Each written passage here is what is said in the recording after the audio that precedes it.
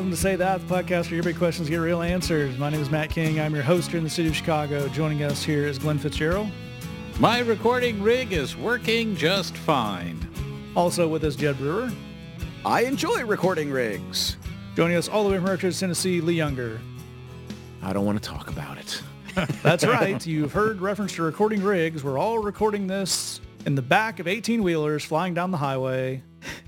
It's a very Smokey and the Bandit style podcast this week, but we do have an audio convoy. Is that our oldest movie reference in a good while, Matt? Even if it's not the oldest by date, it's definitely the oldest in spirit.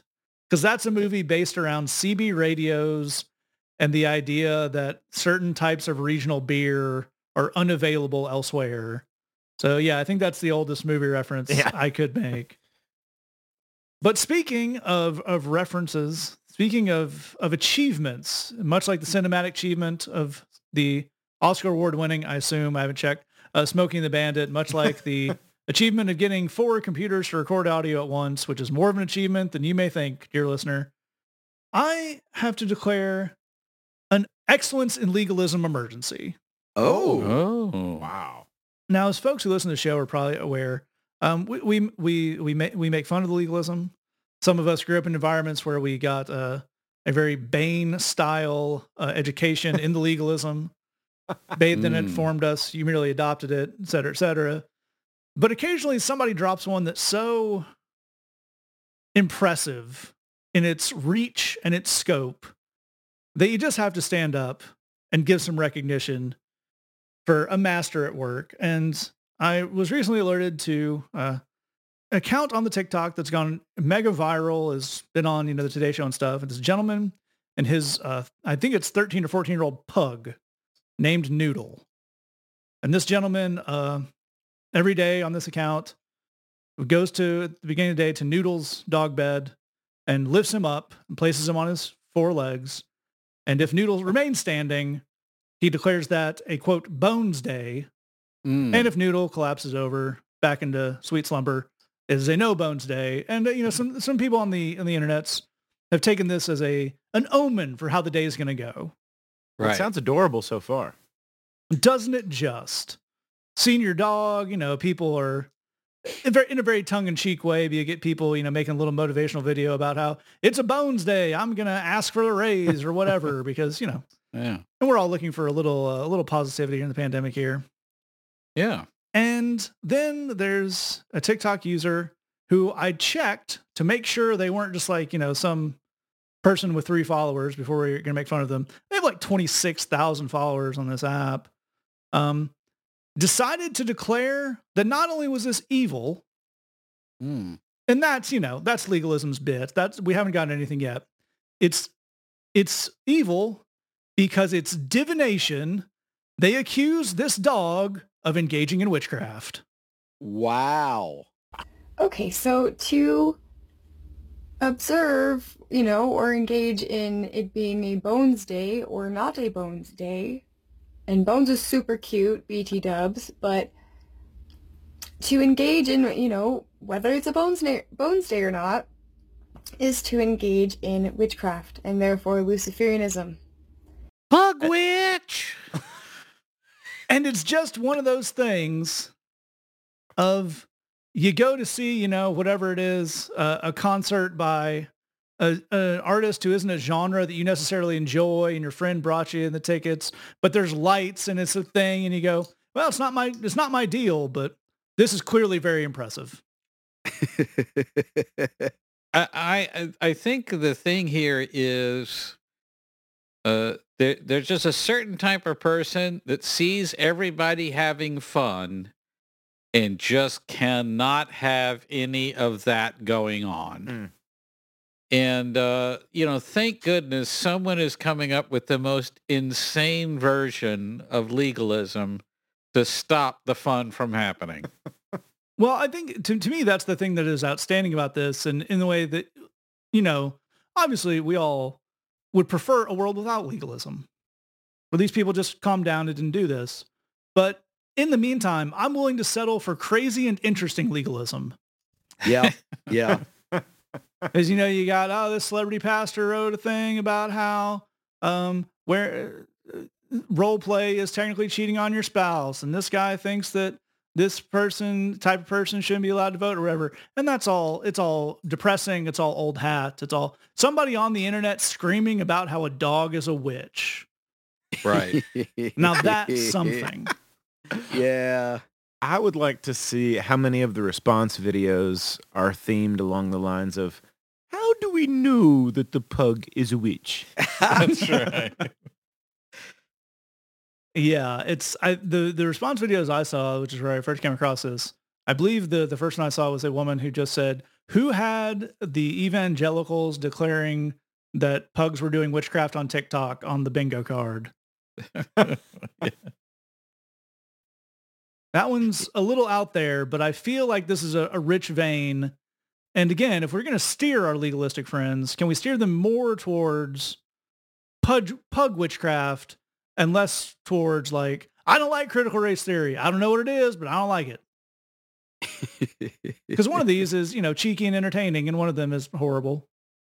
Well, there's another problem with this I think we need to explore. I was actually doing a speaking gig in a church, and a mother brought her small child up after the service and said that the child, I say small, it was maybe 7 or 8 years old. The child had a theological question, which was, do pets go to heaven? And my reply was, dogs yes, cats no. Now, here's my reason why. It's because dogs are loyal and wonderful and adorable. Cats are basically, I don't want to say like in league with the devil, but there's definitely an obvious evil thing happening there. Let me ask you this, Glenn. I mean, we're looking at, which animals go to heaven, and I think it's fair to say that dogs would. But what about dog sorcerers? Well, see, that's my whole question is, you're accusing a dog of sorcery, but are you even looking at cats at all? Yeah. Well, I think it's just kind of taken taken as read that cats are into the occult. Yeah. Well, I mean, to go straight to dog witchcraft. It's like this, we got to speak up on this matter, that kind of a thing. But, to skip over cats and just ignore what's going on there, that's a tragedy to me. I also like the idea of the guy that runs the account with the pug named Noodle to just go ahead and put the sorcerer's robes on the back of the dog, put a wand in his mouth, and just let everybody, awe over how adorable it is. And then that right there could calm down look at his little wand in his mouth. Well, here's a question. I think there may be a market opportunity here. I mean, we all know about the Lego movies, right? Like Lego Star Wars, and it's a Star Wars story, but it's told using Lego characters. Could we have a shot-for-shot remake of the Harry Potter movies, but starring entirely dogs? Wow. Whoa. Because, there was a golden age of adorable voiceover dog movies. I'm talking, Air Bud and, these kind of things. Yeah. I'm saying bring it back. Harry Potter and the Sorcerer's Stone, all dogs with celebrity voicings. Harry Potter and the Sorcerer's Bone? Oh! Nicely done. Copyright, TM, Say That Enterprises. Don't even think about it, Rowling. Absolutely not. Well, I think that's an amazing idea. The other move on that is in kind of embracing the darkness, doing really harsh, disturbing slasher style movies, but doing shot-for-shot remakes with adorable dogs. Right. Like The Dog Exorcist. Kind of the Texas Chainsaw Massacre, but it's all dachshunds, this kind of thing. Oh, gosh. Because you'd think that it being adorable dogs would put people at ease and not have them search the weirdness, but apparently not. Right. No, apparently not. Apparently we're going straight to dog witchcraft.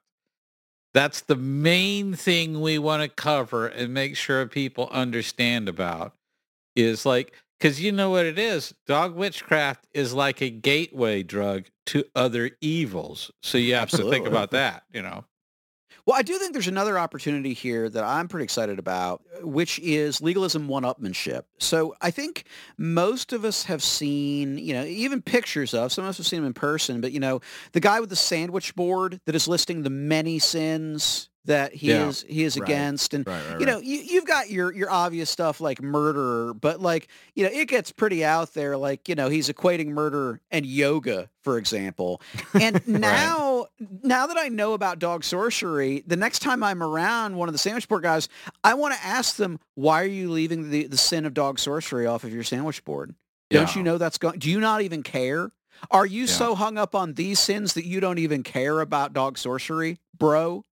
Like, I think this kind of challenge and one-upmanship, I think this is a whole new era in combative legalism. Does that mean that we have to, like if you're if you care about missions, that you got to go like preach the word at dog parks and stuff like that to all the attending, canines, and just really, really get after it? I think it's a great idea because, take people who don't know anything about doing ministry and in their first kind of as a training exercise, witnessing to dogs, because you got to use a positive tone of voice. You have to be engaging. You have to keep it short. I think there's a lot of lessons to be learned there. Bring treats. That's right. People respond well to snacks. Yeah. These are all valuable lessons. Look, you fellas laugh, but dog witchcraft is a slippery slope to squirrel sorcery. And then from there, it leads to panda Satanism. So, that's, you have to understand it. It just, that's how people get you started. And then you're going down the rabbit hole. And by rabbit hole, I mean, a satanic rabbit. I feel like pandas is an inspired choice there because in my mind, they're just way too lazy for Satanism. Sure. Right. Like there's too many, robes and you got to walk around a thing in the blood. And there's like, it seems like a lot of work. But this does drive to the point I want to land on, which I think we as a podcast, we can spearhead this. We can get this going in the larger community. Let us push people towards incredibly niche legalism. Yes. Oh, yes. Yeah. Don't want to hear about your thoughts about gay people. Don't want to hear about your thoughts about the economics. It's all been done. Incredibly niche legalism. Yeah. I love it. Pug witchcraft, squirrel sorcery. What did you take that German car and put Yokohama tires on it? That's essentially mixing fibers, which Deuteronomy forbids. Yes. These kind of things. Yes. I think that's just the way to go. One I want to try out, because I literally live like a block and a half from a dog park, is I want to start going and telling people that they need to watch the pattern that their dog runs in, because their dog could be tracing a pentagram on the ground of the dog park as a way of summoning Satan. Yeah, for sure. And if you have legalistic thoughts, as we all do sometimes, please express them in that kind of insane, easily ignored way, and not a way that's going to make anybody's life worse. If we can take one thing from this lesson, and on that, we will declare emergency off. But, stay vigilant because pug witchcraft remains apparently very much on. And we do not do any kind of our own divination. We don't do summoning. We, to the best of our knowledge, there have never been any secret numerological nor satanic summoning codes in anything we've put out, but that's only to the best of our knowledge. The next issue of Bridgebox might be the one, and don't you want to be on the inside if we accidentally open a portal to the underworld? That is a very interesting pitch for Bridgebox. Just trying things here. So we can't guarantee that'll happen. We can guarantee you'll get some great stuff in your inbox first every month. Sermons, songs, Bible studies, devotionals, all that kind of good stuff. missionusa.com/Bridgebox. And you can also join us every Sunday at 7 p.m. Central Time, facebook.com/TheBridge Chicago for The Bridge Live. If you can't be with us on Tuesday night in Chicago, and we wish you all could, but if you can't, it is definitely the next best thing. If you can't catch it live, they are all archived over there at facebook.com/TheBridge Chicago. We're going to jump to our first question here. If you have this all the way to the end, I'll give you some ways you can get in touch with us, or you can scroll down into your episode description and click the links you find there. Our first question comes in and says, I had an argument at my job recently. A coworker didn't do what they said they were going to. I didn't snap on my coworker, even though I really wanted to, because their behavior might mess with my job and the reputation of my company. I know God doesn't want me to judge or be aggressive, but I don't know how to deal with this. And a very cool question. And Glenn, where do we start off with this? Well, I think we need to start off by looking at this idea of someone holding back your success. I think that's where the emotions are on this, and I think it needs to be interrogated a bit. You know, what actually does your success hinge on? Is it all sorts of hard work that you put into things? Does your success hinge on people not holding you back, as it appears to be happening in this situation? Or does your success hinge on the blessing of God himself? If we look at Scripture pretty carefully, it's suggesting the race doesn't always go to the swift. It's saying that God, gives success to people as his will allows. I could do everything right in my company, but the company can shut down for reasons completely unrelated to me, and I'm out of a job. So I've done everything right, but still I don't have that success. So many times success is, deals with factors beyond our control, things we don't have any control over at all. So this idea that success is something I do or that other people could withhold from me, I don't think that really holds up theologically. It feels true, looks true in the moment, but long-term, big picture, that's not quite how things work out. And that also sets up another theological problem that we're dealing with here is I think all of us have a time in our lives where we hear a voice in our head that says, these people are holding you back. These people are jealous of you. These people don't want to see you come up. These people are prejudiced against you, whatever those things are. They see that you are good at this and they're threatened by that or whatever have you. And here's the problem with that voice, is that often enough it's true to some extent or another. But the devil comes along and sets up a premise, but he has you finish the sentence. It really works well when he hands you a premise and you finish the rest of it. So his premise is these people are holding you back, therefore, ... And you are sitting there thinking, well, therefore I need to take matters into my own hands, or therefore I need to be angry. Therefore, I need to, see myself as a victim. Therefore, I need whatever comes downstream of that is not going to be healthy. It's not going to be, from God's perspective, and it's really going to be hard for us to get out from underneath that because we told that to ourselves. The devil just sold us on the premise. We finished that, made a conclusion out of that. And it's hard to undo our own thoughts on those kinds of things. So let's start with, are these people holding you back? That's the original thing that the devil, was saying to you. And again, there may be a lot of truth to that, but ultimately, if God wants you to succeed, can these people at all hold you back? And the answer to that is no. I think, final quick point on this, I think there's a temptation to think I need to guard my reputation, which is good and right and important.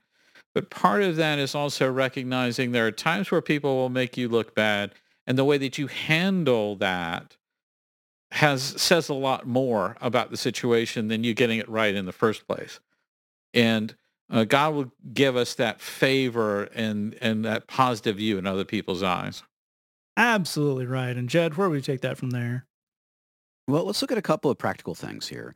The first is navigating stuff in the workplace. The details really, really matter.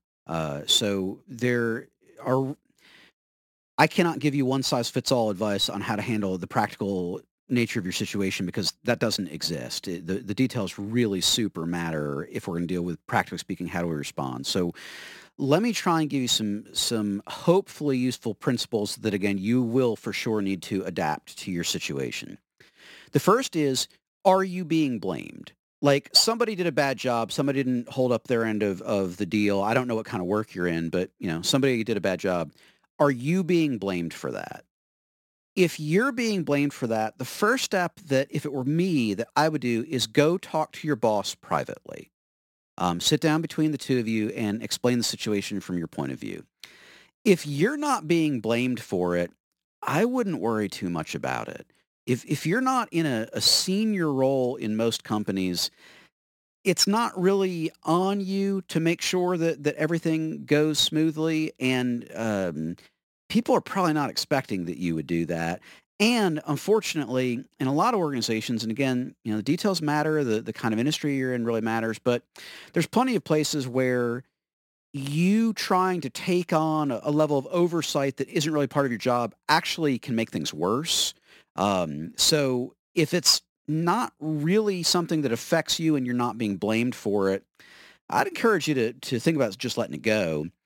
The next question is, are you in a supervisory role to the person who did the screw up, the person who was supposed to do a thing and they didn't? If you're in a supervisory role to them, then you will need to talk with them, but I would strongly encourage you to do that privately. I'd strongly encourage you to do that very calmly. Also, I would encourage you, again, if you are literally in a supervisory role in terms of like the org chart, to talk to HR first and get some guidance about left and right limits on that, what to say and what not to say, and then within the boundaries, what they tell you, calmly and privately. But again, if you're not being blamed and you are not in a supervisory role to this person, in most cases, I'd encourage you to let it go. I think what you're going to find in most places that you work is there's a lot of people who are pretty bad at their jobs, and then there's a lot of people who don't care about their jobs. And I think that if you let that mess with you, you're going to find it really hard to feel much peace basically anywhere you work. Because there's not a lot of people out there that are super talented at what they do and trying to, do their level best every day. That's just not true. So I think learning to let it go when, other people are not doing great stuff, but it doesn't really have anything to you, I think is an important skill. I'll give you two other thoughts to go with that, just, stuff to consider for later on. The first is to differentiate between isolated incidents and patterns. If you schedule a meeting and somebody's 10 minutes late for it, I mean, that's not great. And no one could blame you for being mildly frustrated on that, but things come up. People get stuck in traffic. They spill coffee on their pants. A million things happen that can make somebody late and they don't mean anything by it. When it becomes an issue is when they're always 15 minutes late for every meeting. Now we have a pattern. That's a different thing. So again, when you're trying to figure out what's up with people, we want to pay attention to patterns. It's not that isolated incidents don't matter, but they are different, and how we deal with them is different than when we're looking at a pattern of behavior over time. The other thing that I want to encourage you to think about, so one of the least understood exhortations from Jesus is be as innocent as doves and as wise as serpents. When you have a job, these people are not your family, and they are not your friends, and this is not your community. Yeah. It's a job. At least in the United States, in almost every state in the country, they can let you go whenever they want to for no reason. And if they think that they will make more money by doing that, they will definitely do that. I don't want to, parse your buzz, but these aren't your friends. They aren't your family. This is not your community. You need to build that elsewhere. And so here's the thing that really matters. This is a paraphrase of a line from Maya Angelou. When people tell you who they are, believe them. If somebody in your workplace makes it clear, I'm not to be trusted, I'm not to be relied on, I will definitely walk over your neck if it conveniences me, believe them. I think that Christians feel an obligation to see the best in other people, and from a certain standpoint, that's a good idea. But in terms of planning the strategy of how you deal with coworkers, when people tell you who they are, believe them. If someone is giving you a clear indication of, I'm not going to do a good job and I don't mind if that makes you look bad in the process, bear that in mind in the way that you make decisions moving forward. You can get to a place where you can both be wise in how you deal with stuff at work, but also safe in how you deal with stuff at work, and you have peace in that process. And that peace is really the thing that we want for you. Absolutely right. And Lee, I'd love to get you pick us up there because I think exactly as both these guys are talking about and as Jed left us with there, having a real hard think about what you want to come out of this situation and what your position allows to come out of the situation is important, right? It is. I mean, I completely agree with where these guys have taken this response. And I think I think one thing that happens to us a lot of times, though, is that we do get kind of blindsided by these conversations. Even if we decide we're going to let it go, all of a sudden we can find ourselves in the middle of an argument, as you kind of stated in the original question. I got into an argument at work the other day. This happened. All of a sudden, I found myself in this difficult conversation. I think in a lot of situations where, especially coming right off that last thing that Jed said, when somebody shows you who they are in your workplace and you realize this is a person not to be trusted and stuff like that, and you see with them a pattern of behavior where that is an unsafe person, or that's a person that is going to hinder your relationship with your work or your company or your reputation or anything like that. When you notice those things, it's a good idea not to just give everybody the benefit of the doubt and assume everybody's on everybody else's team and on everybody else's side. It's helpful to actually kind of put some work into, if I find myself in a difficult conversation, what is my goal? These are things that people don't think about enough, which is, I don't want to go blind into a difficult conversation. I don't want, because what will typically happen, and I know this is true with me, that if I'm not prepared, that conversation is going to be completely fueled by emotion. And what we want to do is we want to be able to have conversations like that are goal-driven, where I stay focused on the thing that matters. I decide beforehand, if I find myself in a difficult or conflict conversation with this person, what do I hope to achieve? What do I hope can actually happen in this conversation? And then decide what I'm going to deal with in the conversation or not deal with in the conversation by asking the question, what will or what won't serve that goal? A lot of times we just find ourselves in these conversations. We have no preparation. We have no ability to understand what is, which way is up, what should be dealt with. And we just get upset. And once we get upset, especially if it feels like I have to defend myself or I have to defend my reputation or whatever it is.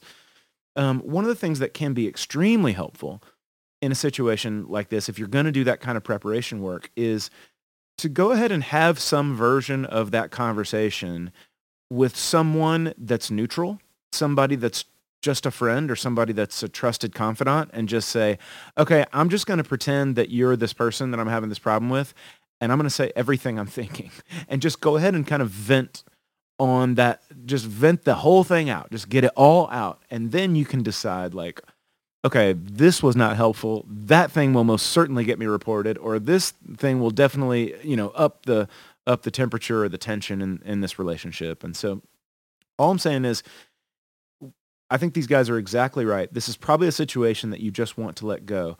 That doesn't mean that some prep work ahead of time, some forethought on what if I find myself in a difficult conversation, that could still be a very, very good idea. And the best way to do that is to think about, what is my goal? What will serve that goal? Find a place to deal with a neutral place or a neutral way. Sometimes people will kind of write a letter, that I'm not going to send, kind of deal. Type something out that I'm not going to email. That kind of deal, so that you can kind of just get through and process some of the more raw emotions of the situation, so that if you find yourself in that difficult conversation or in that argument again, even if you didn't want to be, that you are prepared to have that. Think about it, work on it, do the work so that you can go into that conversation, exactly as Jed said, with a cool head, with an idea of what is it that we want to do here. Absolutely right. I think that's all fantastic stuff. One incredibly practical tip, if you're going to do the email version, I'm going to write an angry letter I'm not going to send. Do not do that in your email client. Do that in a Word doc. Do not tempt fate in that way. But I totally agree with all these guys said, and it is something worth looking at, and all of them kind of push towards it and mention something in this vein. Is this your business? But in a pretty literal sense in this case, but I think we at the Bridge have deal with a lot with guys who come out of jail or they come out of addiction, and they are hard workers. We do not have a lot of lazy people at the Bridge. They want to work 12-hour shifts. They want to go at it. They want to carry stuff. If the forklift is broken, they'll just start carrying it one by one, that kind of situation. And there's this idea a lot of people get that it is, if you are the hardest working person, it is inherent on you to hold other people accountable because, this is important and the company's going to succeed and all that. And if you get paid the same hourly wage, whether your coworkers do what they do or not, sometimes it's just fine to let stuff go. As these guys are pointing out, if it's something that directly affects you, Johnson said they'd have this report to me and I didn't, then that's important. There's probably a process at your job for whether that's going to a manager or going through HR with the paper trail. That's good. But if it's not your job to hold other people accountable for the work they do, then you probably don't want to make that your job. You don't want to get caught in the, Jed and I were actually referencing the movie Office Space today. Yeah. You don't actually have to ask yourself, is it good for the company? Yeah. If you get paid the same either way, there's a very real keeping your eyes on your own paper, which for some people who have a certain type of personality, who are high achieving, who are really motivated, doesn't come natural. They want to do well. They want to excel, and they want the people around them to excel. And if that's a thing that is coming out in you, that's a really good instinct. That's a good thing. But there are healthier ways to channel that, like what these guys talked about. We're going to move on to our second question here. It comes in and says, I feel like I let fear have a lot of influence on my decision-making, and it limits me in a lot of ways. How can God help me with my fear? And another excellent question. And Jed, where would we start off with this one? I'm sorry that you're dealing with that, and we're glad that you're looking at it and you're trying to figure out how to move forward, and we've got your back. We're praying for you. So let's start here. You're afraid that something bad's going to happen. You're afraid that things are going to go wrong. And I think what we need to begin with, there's an admission, and that is things are definitely going to go wrong, and bad things are definitely going to happen. Whether you're afraid of them or not, things are definitely going to go wrong, and bad things are definitely going to happen. I think one of the questions we need to examine is your fear driving you to anything practical that might make that better? Because if it's not, then it really is just pure kind of emotional unpleasantness.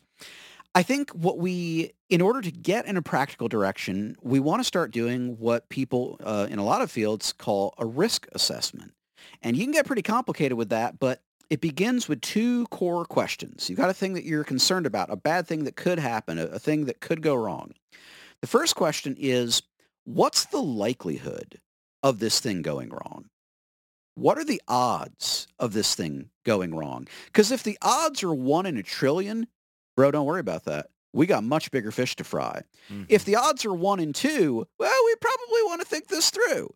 So we actually do need to begin with, what are the odds of this thing going wrong? There are almost no things in life that have a 0% chance of happening, and almost no things in life that have a 100% chance of happening. Almost all things have some variability. But then the second question is, if it goes wrong, if that happens, what's the realistic impact of this bad thing? What's the realistic impact of this thing going wrong? Because our emotions don't often give us a good sense of what bad impacts are going to do in our life or in our situation. Our emotions just tell us there's a problem. I mean, if you think about kind of, your lizard brain, and it tells you that tree branch, it could be a snake, look out. Well, here's the interesting thing. Some snake bites will almost certainly kill you, and some snake bites won't do hardly anything to you. So we do need to have a sense of how bad is it going to be if I get bit by that snake. So for you, that's looking at, and that's actually walking through in a non-emotional way, what are the impacts? What would actually happen to me in my life, in my situation, if this bad thing did occur? If we've got both of those pieces of information, if we've got the percent odds of it happening, the likelihood of it going wrong, and then a sense of the realistic impact of it going wrong, we're going to have a much, much better sense of how concerned we do or don't need to be about this and what degree of preparation we need to make. If we've got a situation that very possibly could happen and would really cause major problems, then we should be looking at how do we lessen the bad stuff? If it happens, how do we take that down a notch? If we're dealing with something that almost certainly would never happen, then we probably don't need to worry about it all that much. And as a way to think pretty easily about all of this, there's plenty of stuff in life that almost certainly will happen, in which case the question is, given that this will go wrong, how do we reduce the impact, right? Small example, any home that you live in, at some point in the next year, your power is going to go out for a few minutes, almost certainly. It's being upset about it is not worth doing because you're almost certainly going to lose power for a few minutes the next year. But if you buy a flashlight, you will dramatically reduce the impact of what's going to happen. Because you can pull out the flashlight and now you can see. We've done a risk assessment and we've come up with a plan to mitigate the impact. We've done it. It's amazing. And when you do that, now you start to feel empowered. And it's a lot easier to deal with that fear because you have a sense of what you're looking at. You have a sense of the impact. You have a sense of how to lessen the impact, how to plan proactively. This is good stuff. It's responsible stuff. Pretending that bad things aren't going to happen is actually not a responsible way to live. Looking at them, thinking them through, planning for them, that's good stuff. It's responsible. One more thing. I want to encourage you to start giving some airtime into your head to this question. What if it went really, really right? You spend a lot of time and a lot of energy on, oh man, what if this situation went really, really bad? And again, there's a version of that that is actually responsible to look at. But I want to encourage you to start examining, what if it went really, really right? Am I prepared for that? If this went just gangbusters and all my dreams came true in the context of this situation that I'm looking at, would I know what to do with that? Am I ready for that? Do I have a sense of how I would approach that? Some things in your life are going to go wrong and you need to be ready. Some things in your life are going to go right, and you also need to be ready. Spending some time thinking about what if it went really, really right and how would I want to deal with that? That's responsible too, and it's way more fun than thinking only about the downside and the bad side. We want you to be ready. We want you to be responsible. We also want you to have fun and be ready for the good stuff too. That's an excellent point. I think a great place to transition that. And Lee, I'd love to get you to pick us up here because I think one of the things Jed is pointing to with the idea of risk assessment and, gradating these things is that fear is a perfectly natural response. It is a thing that has a role in life. We all feel it. It has a role in decision making. I think sometimes in Christian circles, we get a little too, do not fear and you have nothing to fear. And that really downplays how we need to process fear when we actually encounter it, which we inevitably do. How does perspective work into the way we address the fears in our life? It's a really great question. I mean, exactly as you're saying, fear is a completely natural thing. And from God's perspective, you're not bad or in trouble if you become afraid about things. It makes a lot of sense, especially in so many situations that you would be afraid. And I think that what God would want, the way that he would want to help is that he would want to put that fear in perspective. There's Jed used the illustration earlier of like a tree branch looking like a snake, or if you're a little kid and you see, some piece of furniture in a dark house and you think that there's an intruder in the house. It just looks like the shape of a person. If you turned on the light, then you realized, okay, well, that thing that I felt afraid about, it wasn't exactly what I thought it was. And I think that what God would like to do through his word, through your past experiences, through the stories of other people that you know who know him and have a relationship with him, is that he would want to put the things that you're afraid of in perspective. It's not that you're bad for being afraid. And there's a lot, like Jed said in the beginning of his response, things will go bad in your life, and you will encounter difficult and trying situations, and things will go completely sideways and be awful sometimes. What we want to do is put those things in perspective with like God's promises, with like, for instance, there's certain things that for me would be really, really scary situations that immediately become not scary if I'm not the only person there. So that's just a really interesting thing of like, this situation, if I'm the only person in this situation, I'm afraid. If anybody else is with me, especially somebody that I'm close to, I'm all of a sudden not afraid. Or if I'm in a situation that I don't know how to handle, but then if I'm with somebody who absolutely knows how to handle that situation, now I'm not afraid. And so that's one of the cool things, that when you look at the promises of God, that he would say, it makes sense that you're afraid of this.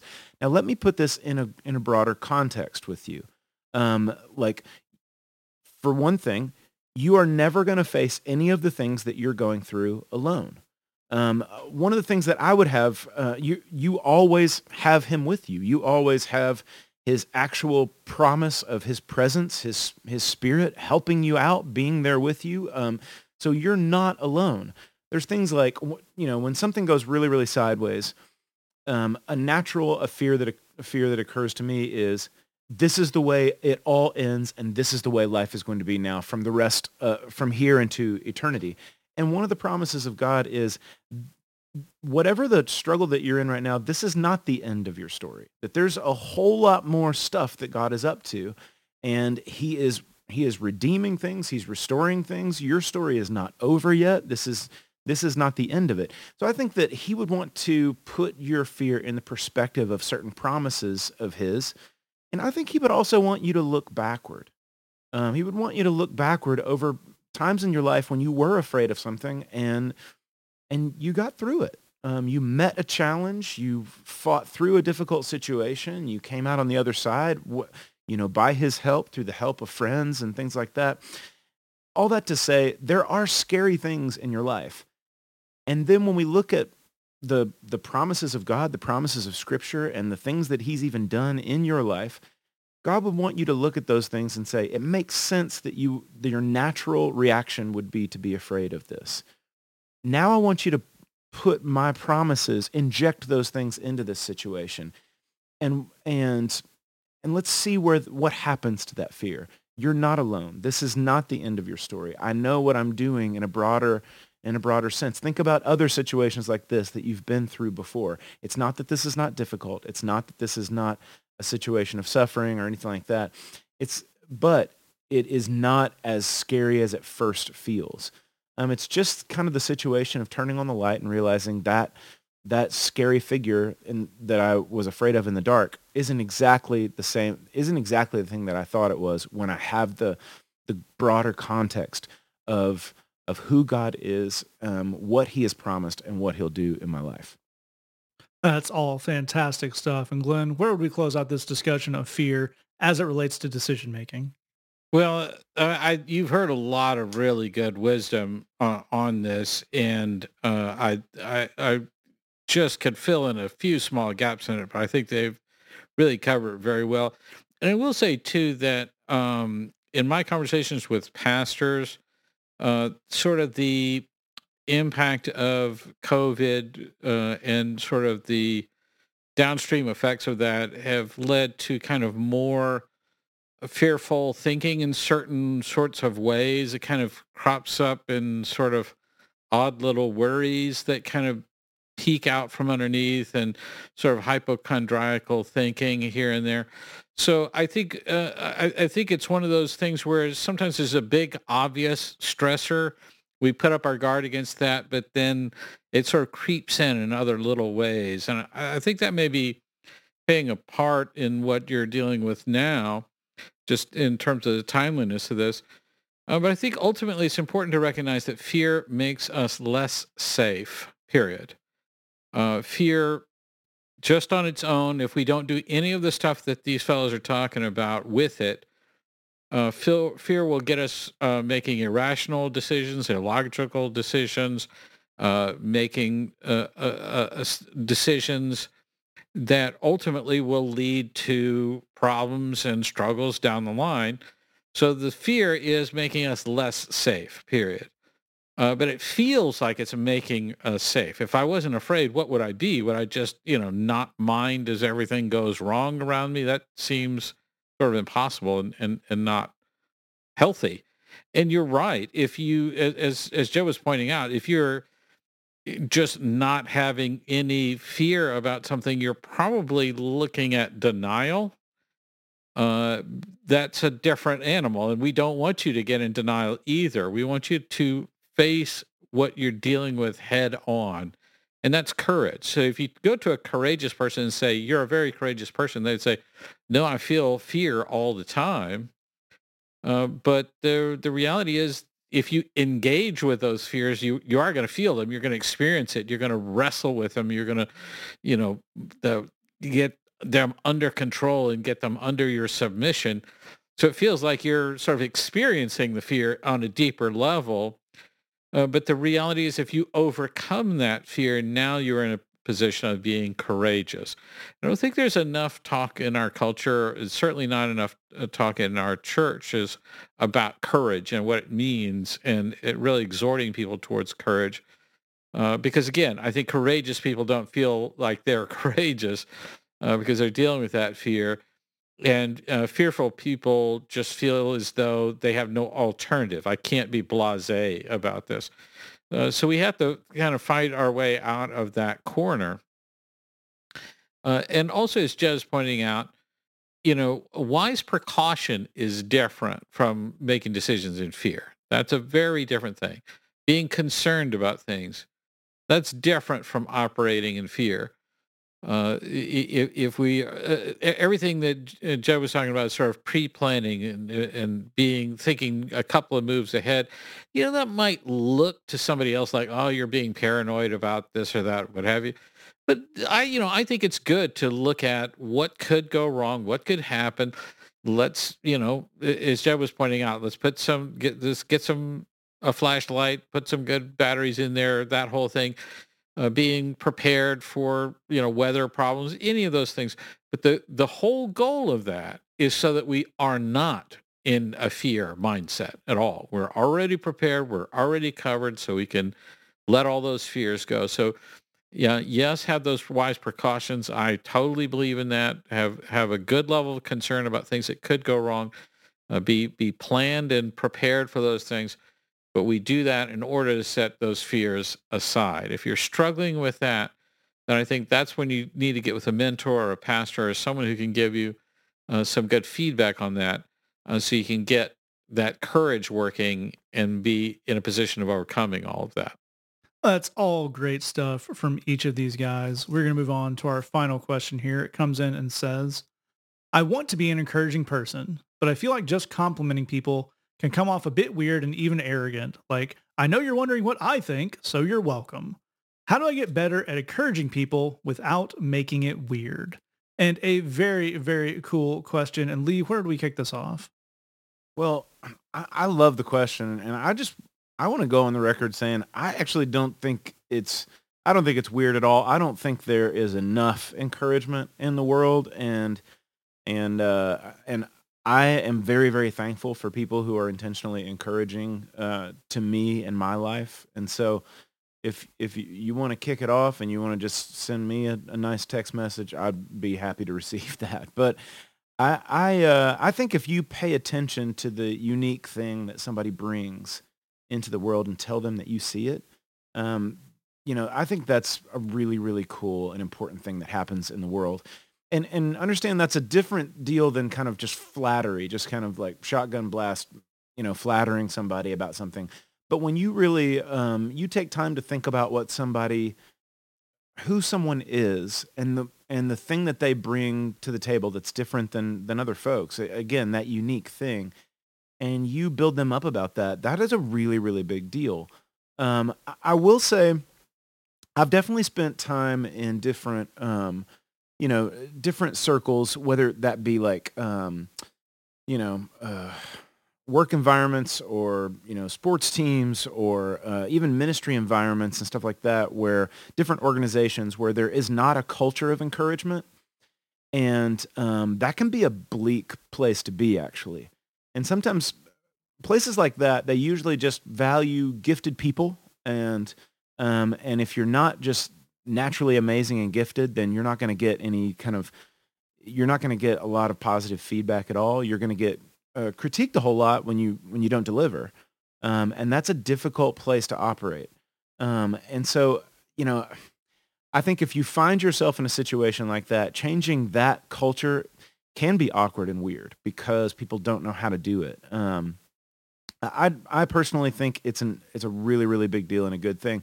And I would also say this: this kind of seems like a little bit of kind of a bird walk off of the question, but I actually think it is right in line with what I want to say to you on this, and that is that I get quite a bit of questions from people who are, they look at their walk with Jesus, they look at their relationship with the Lord, and they say, I want to feel the reality of my relationship with Jesus more.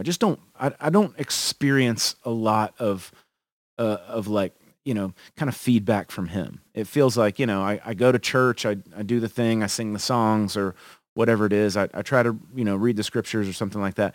But I don't feel like we're hanging out. I don't feel a lot of interaction from him.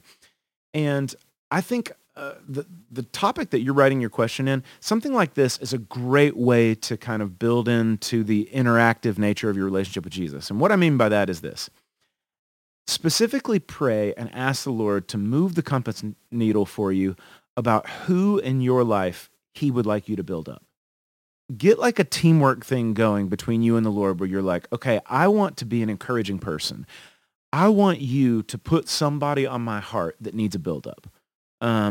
Bring to mind somebody that needs a boost and ask him to tell you this. And this is kind of the second level of this. Ask him to tell you what he sees in that person. Ask the Lord to tell you, how do you see this person? What is the thing that you love about them? And then literally take the time to listen to what he puts on your heart bring somebody to mind and put something on your heart and communicate it to that person. Write them a note, send them a text, give them a call, invite them out to coffee, whatever it is, and encourage them. It could be just kind of a cool way for you to have some teamwork with the Lord, for you to feel a little bit more the reality of that relationship. But again, I think encouragement is something that is drastically needed in our world. It's, whatever social media landscape you kind of live on, you probably have noticed that it is a giant cesspool of negativity. And so anybody that brings positivity, anybody that brings some encouragement, I mean, that is just such a breath of fresh air in our world. And so I hope that you keep going for it, because even if you feel weird about it, I promise you it's a big deal and we need a whole lot more of it. A great, great place to start this off. And Glenn, where do we take it from here? I could not agree more. There is so little of this kind of, encouragement in our culture, in our churches. If you feel like you have no gifts or skills of any kind and all you want to do is be an encourager, you're probably going to get more ministry done than most people I know. And maybe a big part of that is just it doesn't go on as much as it should. I think the big reason for that is sometimes we feel like we're competing with one another in our churches. And then, so to give a compliment is sort of like saying you win, which is really terrible. So just go ahead and decide everybody else can win and you could just be humble. And that sounds a lot more Christian to me than trying to compete with everybody anyway. But I love this question. I love it. This idea of it's actually kind of awkward in a way to give a compliment. I totally feel what you're talking about. People who know me know that I often feel like I don't know where this positive word comes in this conversation. So I'll just say, I'm going to make a speech now. And then I just tell them all the good things I think about them, and then I say that's my little speech so that they know that it's over. Because it just, I think a lot of that positive talk may not really come up in conversation. The conversation may not turn itself to that, and you have to sort of insert it in a way that might feel a little unnatural in a certain kind of way, or a little bit forced maybe. But I don't think we need to feel particularly self-conscious about it because the other person is hoping that you will do that. So, let's give ourselves a bit of a break on that. And I'm pointing the finger at myself on that as well a little bit. But I think what people need a whole lot more of is sort of an orientation. People really are struggling to figure out, how do other people see me? What do other people think of when they think of me? I think that's a big mystery for most people on the planet. So if you just go up to somebody and say, you are a really courageous person, just going off the last question, you're a really courageous person and I really admire your courage. And whenever I think of you, I think of that courage. And when I try to be courageous, I try to be like you. You are cool. That will absolutely transform that person's life in a way that's not going to last for a second the way a nice compliment might. That gives them a whole different way of seeing themselves, and then they know what they can do to help others as well. So you're creating a lot of sort of a reverberation of that, sort of a spreading waves of positive stuff off of that. So good feedback might be an even better thing to look at for you. That's a really good place to take that. And Jed, where would we close all this out? It's a great question. We're really glad that you're looking at it. Here's what I would encourage you to do. Start with encouragement that doesn't require words. If you feel like you don't have the words, that's cool. That's no problem. There's all kinds of encouragement where you don't need to say anything. Let me give you some examples of what I mean. Go to their party. Your friend is going to throw a party. You don't particularly want to go. Go anyway. That's very encouraging. You have a friend who this season they're going to be selling crafts on Etsy and they're going to be talking about it on Facebook. Buy one of their crafts. No one else is going to. It's super encouraging for you to buy one of their crafts. You have a buddy who's in some kind of music ensemble. It could be a choir. It could be a band. It could be whatever. Go to their concert. It's not about whether you like the music or not. Support your friend. Go to their concert. They will feel encouraged by that. You've got another friend that's going to host a game night and you don't particularly like games. Go anyway. You've got a friend who's going to run a 5K. Get up in the morning, go cheer. You don't have to have words at all. You can just scream woo, the syllable, really, really loud as they cross the finish line. Believe me, people will feel encouraged if you do that. Similarly, online, share their post. They made a post that was them being smart. Just share it. Like you don't have to add anything to it. You can just share it. You can heart it and you can share it. Same thing. They made a tweet that was really cool. You can like it and you can retweet it. All of these things are things that you can do right now that people will find incredibly encouraging, and they don't require you to say anything. There are no words involved at all. What you're communicating in each of these cases is two really, really key things, and they're really the heart of all encouragement. The first is, I am for you. I see you and I am for you. I am on your side. And again, that's really the heart of almost any encouragement is the thought you're not in this life alone, at least in some small way. I see you and I am on your side. And again, getting up to be at the finish line on a Saturday morning for somebody else's 5K and screaming woo, like, I don't know if you could say encouraging words that would communicate the idea of I'm on your side better than the physical action of you doing that. Right. But the other thing that those actions say is you can count on me.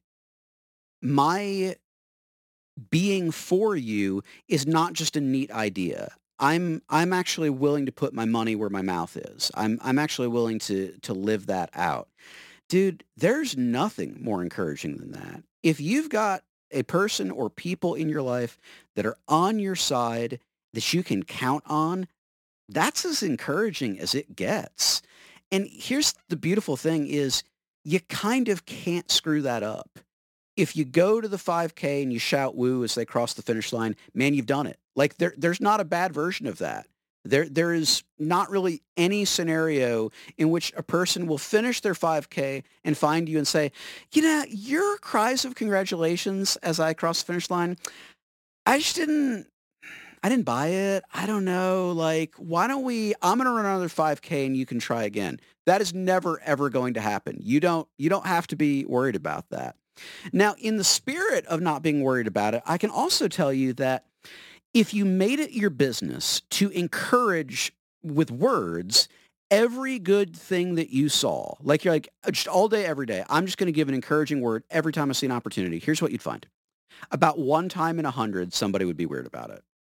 That's about the ratio that you would find. And I can tell you that because I do that. I do that as much as I think I can possibly get away with. And I've gotten to the point where I'm pretty brash about it because it's an awful world and everyone's suffering and it's something small that I can do. Amen, and, dude. And the rate is about 1 in 100. About 1 in 100. This is literally a true story. I'm in an airport like, dude, that's a really cool watch, man. And this guy looks over at me. You probably just want me to compliment your watch. And then he looks down and my wrist is empty. He's like, you're not even wearing a watch. And I loved the idea that this dude just could not receive the idea that someone else enjoyed his watch and had no further agenda. That just, to this day, that's a delight. But the ratio that you would be looking at is about 1 in 100. That's honestly about what you're looking at. So what it means is you just don't need to worry about it. You can just start encouraging people. Here's the one other thing. I think that part of what you're looking for is wanting to be smooth, right? And I get that. We've seen way too many movies where everything is perfectly scripted and there's this, incredibly attractive person who knows the exact right things to say at all the right times with the right inflections and everything is just so. And we've got it in our brains that that's the standard of communication. First, I need to be supernaturally attractive, and then I need to know the exact right thing to say, and then I have to have the exact right moment to say it in. Anything less than that would be a failure. Dude, that's not true. You can be you, and you can say it imperfectly and not at the exact perfect time, and it'll still work.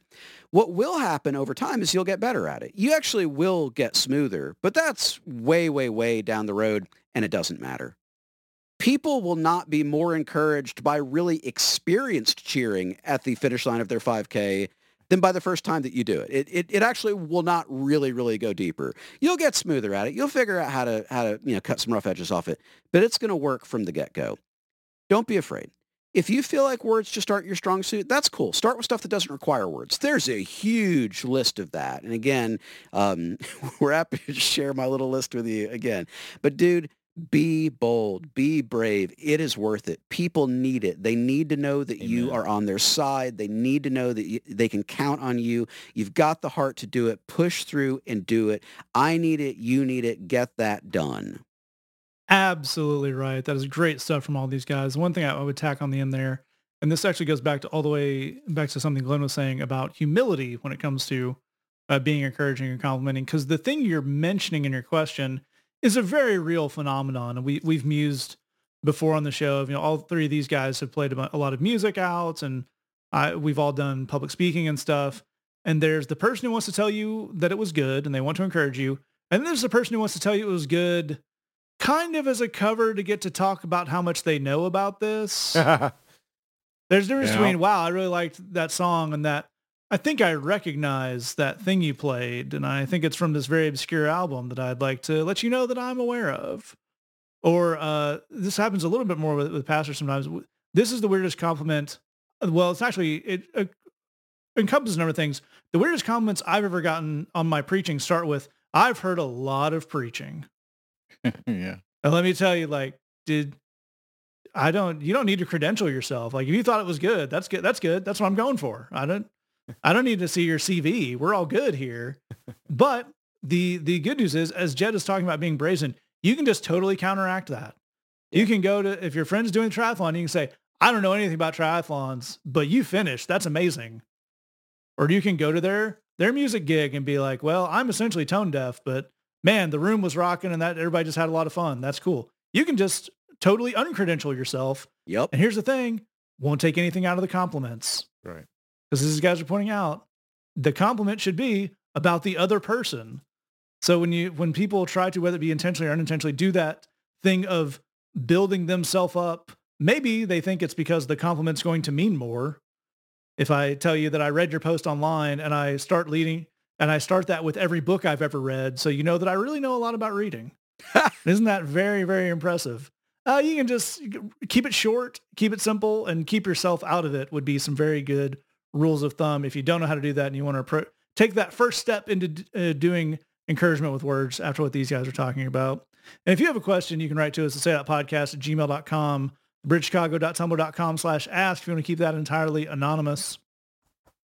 You can, of course, join us every Sunday at 7 p.m. Central Time or at your own convenience over at facebook.com/bridgechicago for our video bridgecast of our bridge service.